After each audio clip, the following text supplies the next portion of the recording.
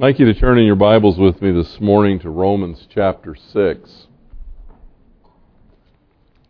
When I first started looking at this passage, I was contemplating doing all 11 verses in one message, and the more I thought about verse 6, the more I realized that that was just not possible. Verse 6 is kind of the watershed in Romans chapter 6 of all the different theories of how we contend with sin as Christians. Do we get help? Do we get deliverance? Does our sin nature get gone? What happens? There are people that think that. I don't think you're here this morning, but, And so that's kind of the watershed of how we deal with sin. And I'm going to be talking about that next week and giving it the time that it deserves. And so this morning we want to look at the first 4 verses of Romans 6. If you'll look in your Bibles, I'll read and you can follow along. What shall we say then? Are we to continue in sin that grace might increase? May it never be. How shall we who died to sin still live in it? Or do you not know that all of us who have been baptized into Christ Jesus have been baptized into His death? Therefore we have been buried with Him through baptism into death, in order that as Christ was raised from the dead through the glory of the Father, so we too might walk in newness of life.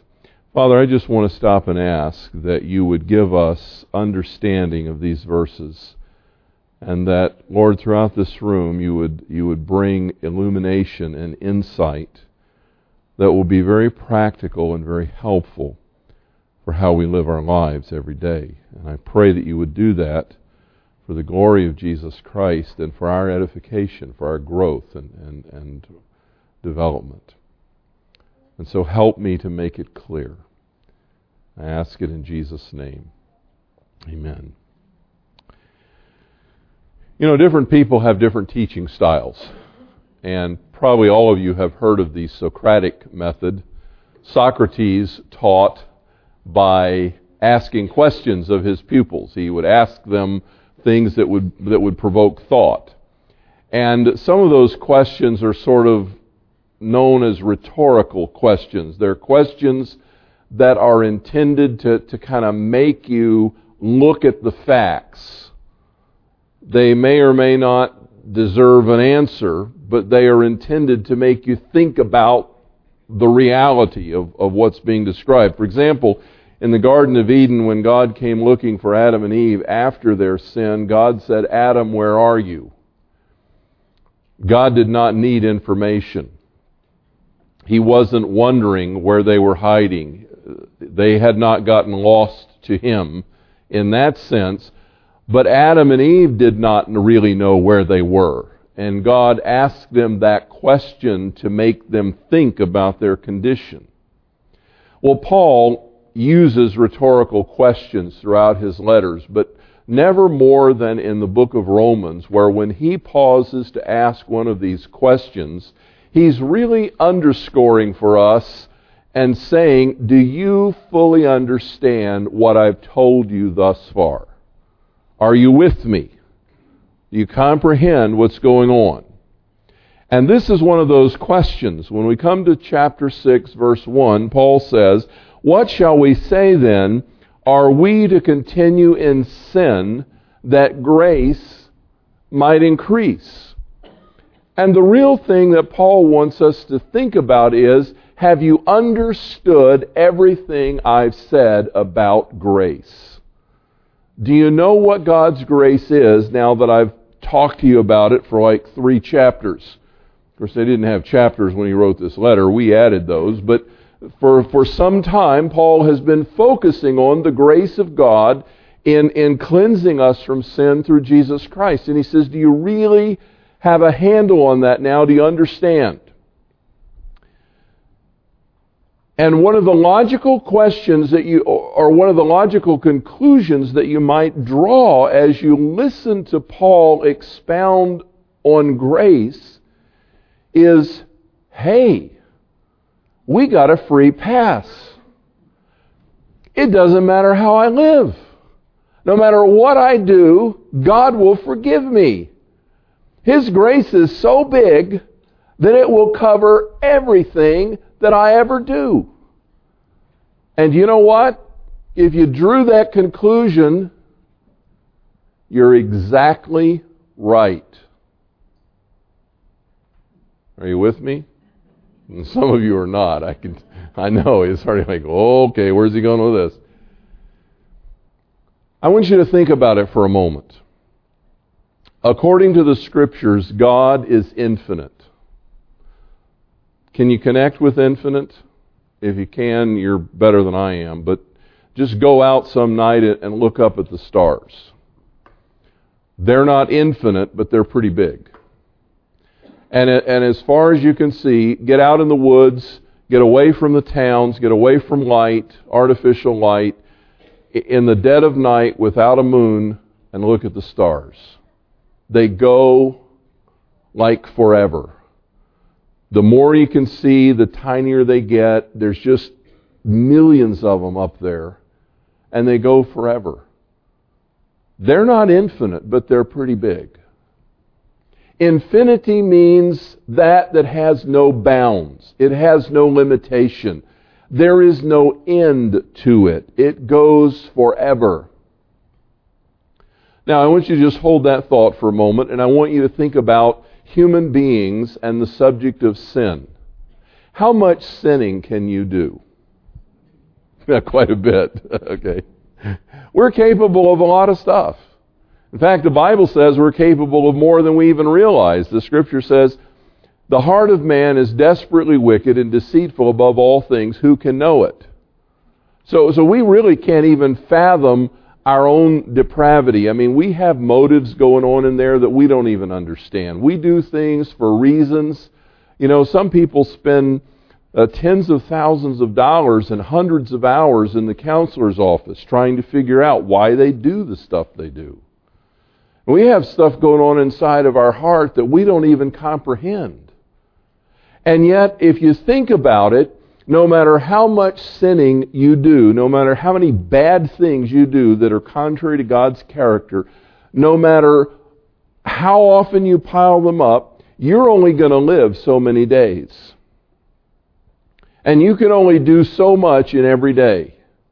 And when you get to the end of your life, the sum total of all the sins you've ever committed in your entire existence can be summarized and put together in a finite container, if you can imagine that with me. Do you follow me? You're finite.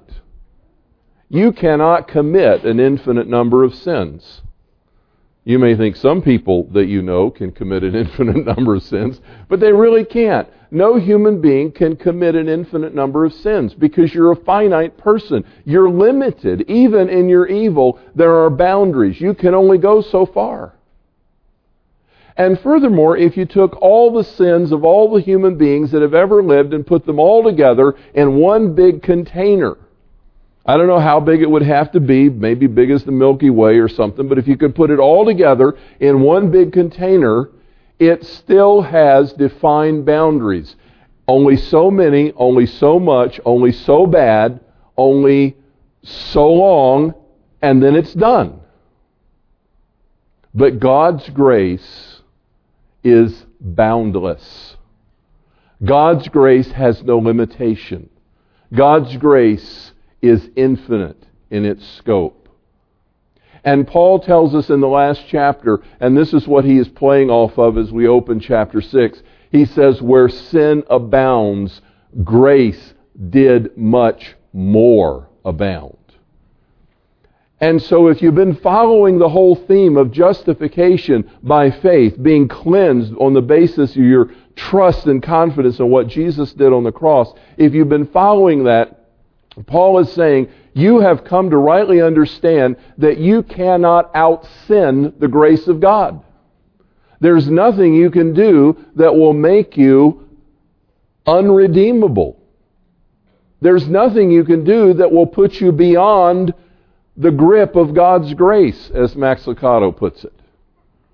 You cannot out-sin the bountiful grace and forgiveness of God.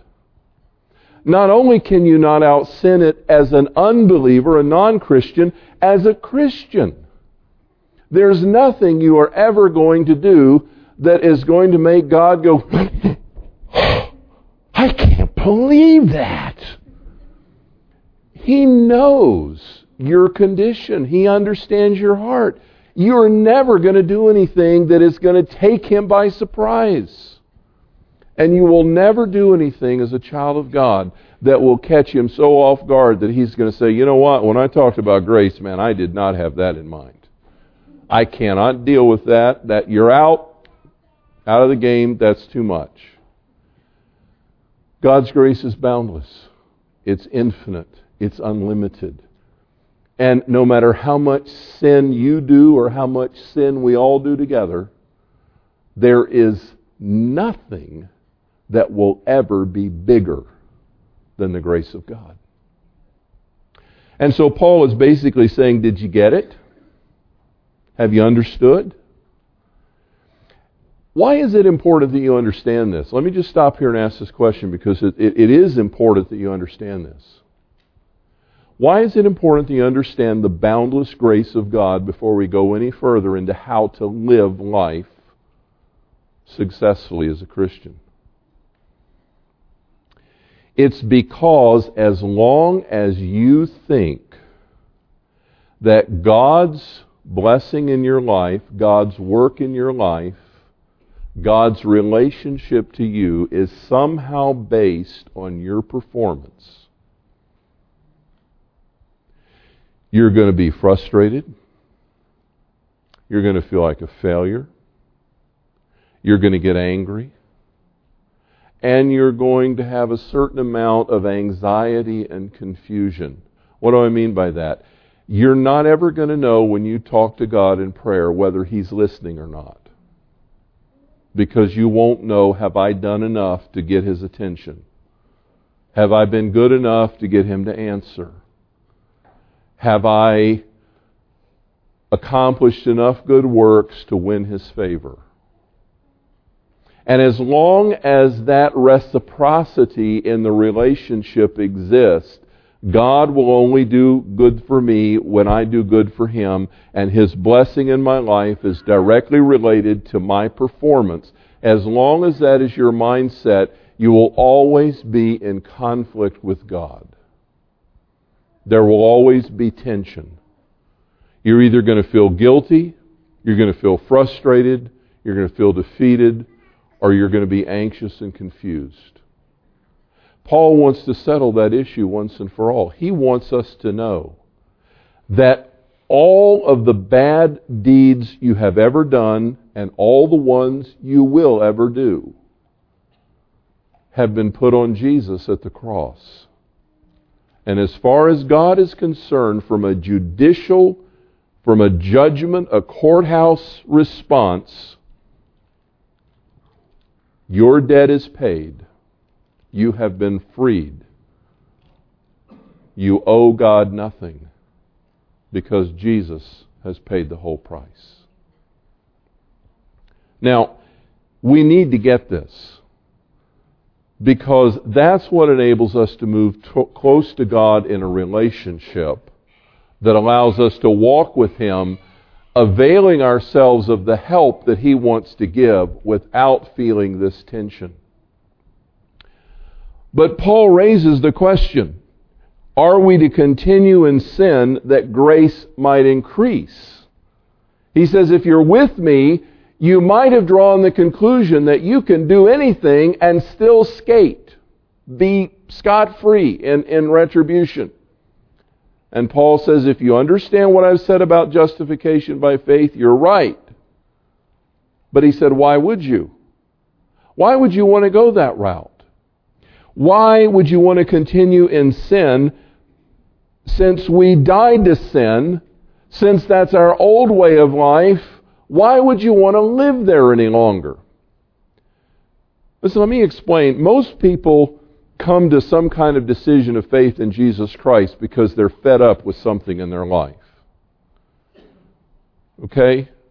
May not be the most altruistic motive, but hey, it works. You know, it would be nice to think that people came to faith in Christ because they realized there was a God in heaven that loved them and that deserved their worship and adoration, and they just woke up one day and said, you know what, I should be serving God instead of myself. But no one ever does that. No one ever has that thought originally. What they do is they get in a mess and they come to God and they say, fix me. I am really broken. I need some help. You realize that you've sinned in some way or another. You realize that you've got habits that are dragging you down. You realize you have a personality that's just grating on everybody. You're driving people away in your relationships. You realize there's something going on inside of me and I need some help. Now, Paul is asking the logical question. You came to Jesus Christ to get help. Why, after getting the help, getting the forgiveness, getting the deliverance, why would you want to go on living that old way? Why would you want to keep doing that? That's the thing you wanted to get rid of to begin with. So why would you go back there? No one in their right mind would do that. Furthermore, the Scripture says, if any man is in Christ, he is a new creation. The old things passed away. Behold, new things have come. God changes our heart. And I want to be quick to say here that if you have come into a true relationship with Jesus Christ, you may be struggling with sin, but I'll tell you this, you don't like it anymore. Because you know every time you step out of bounds, there's something that comes in you that says, you're hurting the one that loves you. You're hurting the one that loves you. What's wrong with you? You come under conviction. You feel guilty. There's this tension in your life because your heart has changed. You're not drawn to those things anymore. That's not what you want to do. There is a transformation. And so Paul says, you've rightly understood the immensity of grace, but let me ask you this. Why would you keep sinning? Why would you keep on living a life of rebellion and self-centered living and deal with all those habits that you've been in bondage to when you have died to them and you can be free? And that's what he's about to explain to us in Romans chapter 6, is how that freedom occurs. He says, do you not know that all of us who have been baptized into Christ Jesus have been baptized into his death? Now, when we were having the dedication of Aiden just a little while ago, I mentioned baptism. And every once in a while we have a baptismal service here. And people come into this pool behind me that's behind the screen, and they're baptized as a public testimony of their faith in Jesus Christ. But I want to be clear this morning about what happens in water baptism. I'm not trying to be sacrilegious here or crass, but I just want to be perfectly clear. What happens literally and physically when people are baptized in this pool behind me is they get wet. That's all that happens. There is nothing about that water that washes away any sin. It looks like it's come from somewhere that's washed away sin because it's always got so much iron in it. It's horrible looking, but there's nothing about it that washes away any sin. What happens in this baptistry is merely a symbolic testimony of what God has done for us spiritually in a place that we can't see. You know, we can only see what's out here in front of us in the physical world. That's what we can see. We can't see inside the soul of a person and know what God is doing in there. And so baptism by immersion in water is an outward, visible illustration of what God has done in our lives already. The other day I took a Bible off the shelf that I have not opened in quite a long time. I have quite a few Bibles, and that happens sometimes. And this one is the one I used in college, and it's all taped up, and it has contact paper around it, and it's kind of held together. And as I opened the Bible, something fell out of it, and I picked that something up, and there was an old bulletin there, and there was also a person's name and a phone number. And I looked at that, and I just went back between the services and looked, and that bulletin was from 2000. It was 7 years ago in April.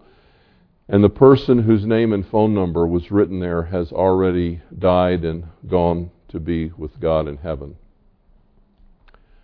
And it just kind of startled me as I opened it, and that fell out, and I was just reminded all of a sudden afresh of a friend that I once had, and now he's already gone into the presence of Christ. I'm glad I'll see him again. But I realized that Bible's been a lot of places in the last 7 years, and wherever that Bible went, that bulletin and that note paper went with it. It was there from shelf to shelf and room to room. It's probably been home and back a few times in my briefcase. Wherever that Bible went, that paper has gone. Just like I put my outline and your study questions in my Bible just now, and if I were to leave it there, wherever this Bible goes, it goes. Paul says, "Do you not understand that all of us who have been baptized into Christ Jesus," we need to get this, God not only forgave our sins because of the blood that Christ shed on the cross, but He, in a way that we cannot see, but which He tells us is true, He put us into Jesus Christ. So that everything that happened to Jesus has become spiritually true of us. And when people come into these waters of baptism, they come out of Herb's office, which represents the land of sin. Herb was in this first service, and he got a kick out of that. But they come out of Herb's office saying, "I have lived for myself all my life. I've done whatever I wanted to do. I've been a free agent, and I've just lived it up, but I've gotten into some trouble and problems, and I recognize I've been offending God. And so I'm coming out of that," and they come down into this baptistry and they say, "I want you to know I've turned from that old way of life, and I have now turned to follow Jesus Christ." And they come into the pool and they stand beside me.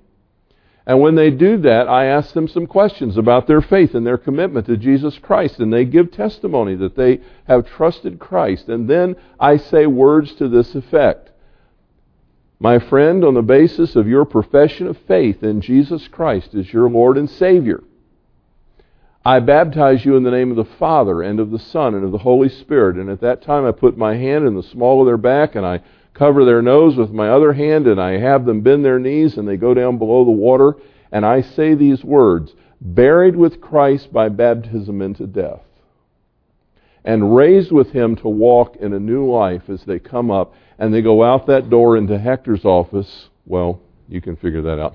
But they go out that side, symbolizing that they are now walking in a brand new life.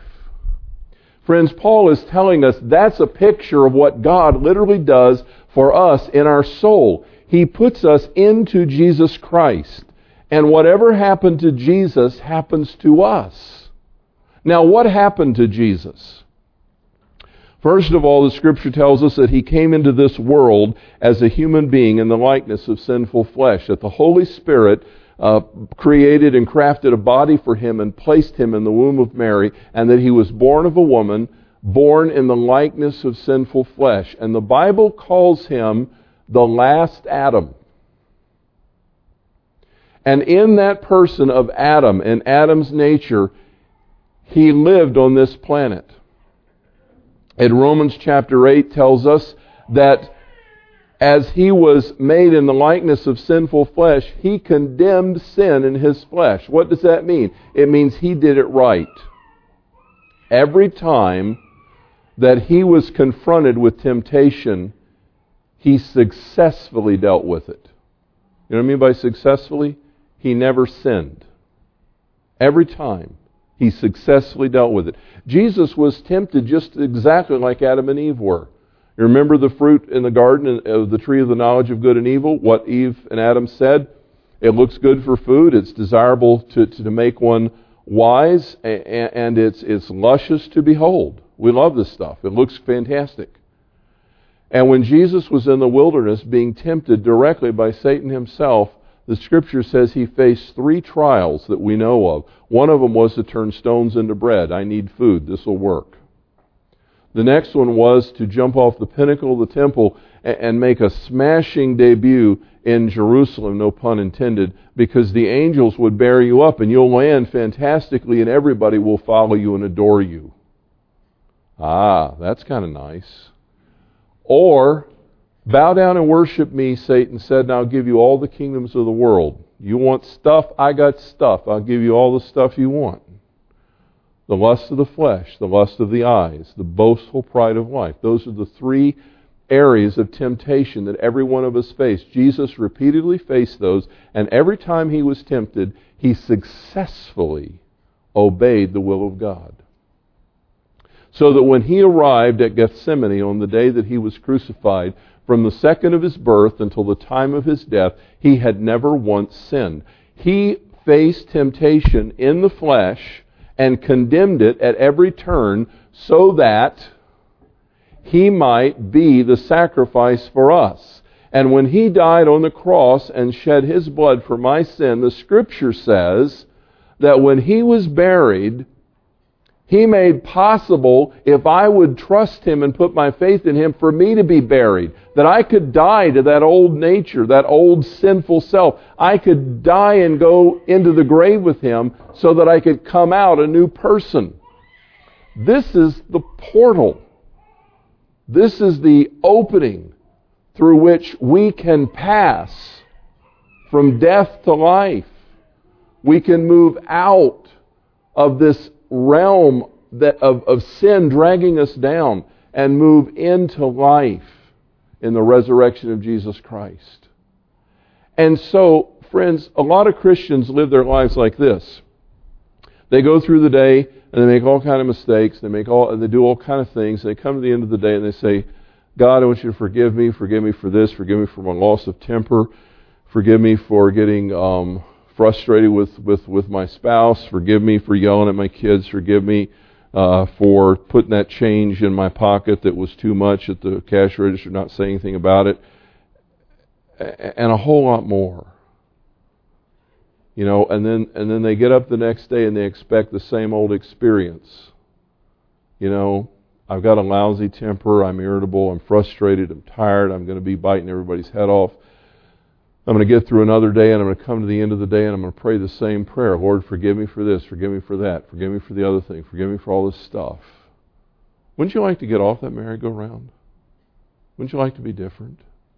Wouldn't you like to not have a sour disposition? Wouldn't you like to have your temper controlled? Wouldn't you like to have the driving lust for more stuff to just quiet down for a little bit so you can get perspective on reality instead of spending yourself into indebtedness that you can never get out? Wouldn't you like to have a transformation in your life? Don't worry, he's one of my greatest fans. He's just saying amen. I mean, wouldn't you like to get out of the rat race? That's exactly what Paul's saying. Many Christians do not understand that Jesus died to break the power of sin, and he made it possible for us to go with him and die to our old nature that we could rise and be born again. Last night, was it last night? No, it was Saturday night. No, it was Friday night, actually. Sorry, I lose track of days. It's Friday night. We had Stephen and Megan over, and they brought Caden over, and he's a little guy. You know, he's still pretty young, about 4 months. And babies are just sweet, aren't they? Even when they cry, they're sweet, aren't they? Right, Ashley? Where are you? Yeah, you know, they're great. Their skin is just amazing. I'm talking about your kid, right? But it's good stuff. You know, their skin is just amazing. It's just so pure. It's so soft. You know, and their hair, it's finer than silk, but it's softer. You know, I have some silk things and they're not very soft, but their babies, it's just amazing. Their complexions are so pure. They're just sweet. You know, they will grow up and some of that'll change, but But when they're little like that, I mean, they're just precious. That's a new life. Don't you wish sometimes you could just go back and have one like that? I mean, can I get a do-over for life? You know, can I just start out with a clean... Can I do this again? Being born again is not a deep mystery in that sense. That's what it means. You can die to the old person in Christ and come out a new person in newness of life. God has that plan for you. And so there's an offer being made here. Why would you go on living under the old slavery and the domination of things that drag you down when there's a way out that God has for you that will give you a brand new start like that baby's life? That's to be born again. And so Paul says, therefore, we have been buried with him through baptism into death, in order that as Christ was raised from the dead through the glory of the Father, we too might walk in newness of life. Why did we die in Christ? So we could be born again in Christ. Why did we die in Christ? So we could be raised in him. This is the portal out of the bondage and into a life that is free and open and clear and wonderful. Why would you want to live the old way when the possibility exists of living the new way? You know, I'm grateful. When I look back over my life, I've been a Christ follower for about 40 years now, almost 37 years. And I am glad to tell you, you may not know this, but you didn't know me when I was 16, 17. I'm glad to tell you that a lot of things have changed in my life. I'm growing. I can look back and I see things I used to do I don't do anymore. They're different. I have to be honest, there's stuff that God kind of taps you on the shoulder and says, well, we got all of that stuff out of the way, now we need to work on this. You know, and he brings it. But there's hope. I'm not consigned to every night, oh, forgive me for that, forgive me for that, forgive me for that, forgive me again, I did it again and again and again. There's a way out. And he's telling me this, through Jesus Christ, I can have all that stuff broken and changed. And we emerge into a new life. You say, it doesn't feel like it, I feel like my same old self. Well, part of the thing is you have to realize by faith that what God is telling you is true. You know, there is an illustration in nature that fits. Do you like butterflies? Do you enjoy their beauty, their freedom, the way they flit about? Anybody ever try to photograph a butterfly? They don't fly like birds. You can almost predict what a bird's going to do, but not butterflies. I mean, they're just all over the place. And they don't start out as butterflies. They start out as caterpillars. You know, they look like worms. And they crawl in this tomb that looks like a casket. And they weave it all around them. And they just kind of hang there for a while. And then one day, when it's the right time, they start to wriggle out of that thing. And when they do, something has happened on the inside. That what comes out of it is not a worm. I'm not speaking in biological, technical terms, okay? So if you're a biologist, just put up with me. But what comes out of it is not a worm. It has wings. It has a different shape. It can fly. If you look closely at a close-up image of a butterfly, you can see vestiges of the old caterpillar. But if you look at the way it acts and the way it lives and what it does, it's just a totally different animal from all appearances. And yet, it's one life form that has been transformed. And you know what's amazing about that? We call that process in biology, now I'm being technical, we call that metamorphosis. But did you know that that is the Greek word, metamorpheo, that Paul uses in Corinthians to tell us that we are changed day by day into his likeness. We are metamorphosed into the likeness of Jesus Christ. So when we see the possibilities, what Paul is asking here is, why would you want to live any other way? When you can fly, who wants to crawl around on the ground? When you can soar and swoop and dart and dash and land on these incredible flowers and just smell the nectar and just be free as a butterfly, why would you want to crawl around on the ground? Who wants to live like that? Now, what I'm telling you this morning, there's not a practical application in the sense that you can't go out and do this sermon, okay? I didn't give you any how-tos. And Paul doesn't give us any how-tos.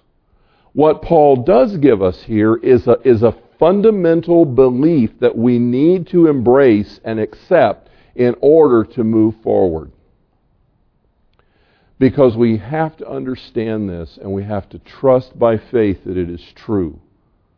So that when we are confronted with sin, next week we'll deal with this. You know, if I'm dead to sin, why does it still yell at me every day? If my old nature has died, why is it still talking to me all the time? I'm going to deal with that next week. But for the moment, the thing that we need to do is by faith believe what Paul is telling us through the Holy Spirit.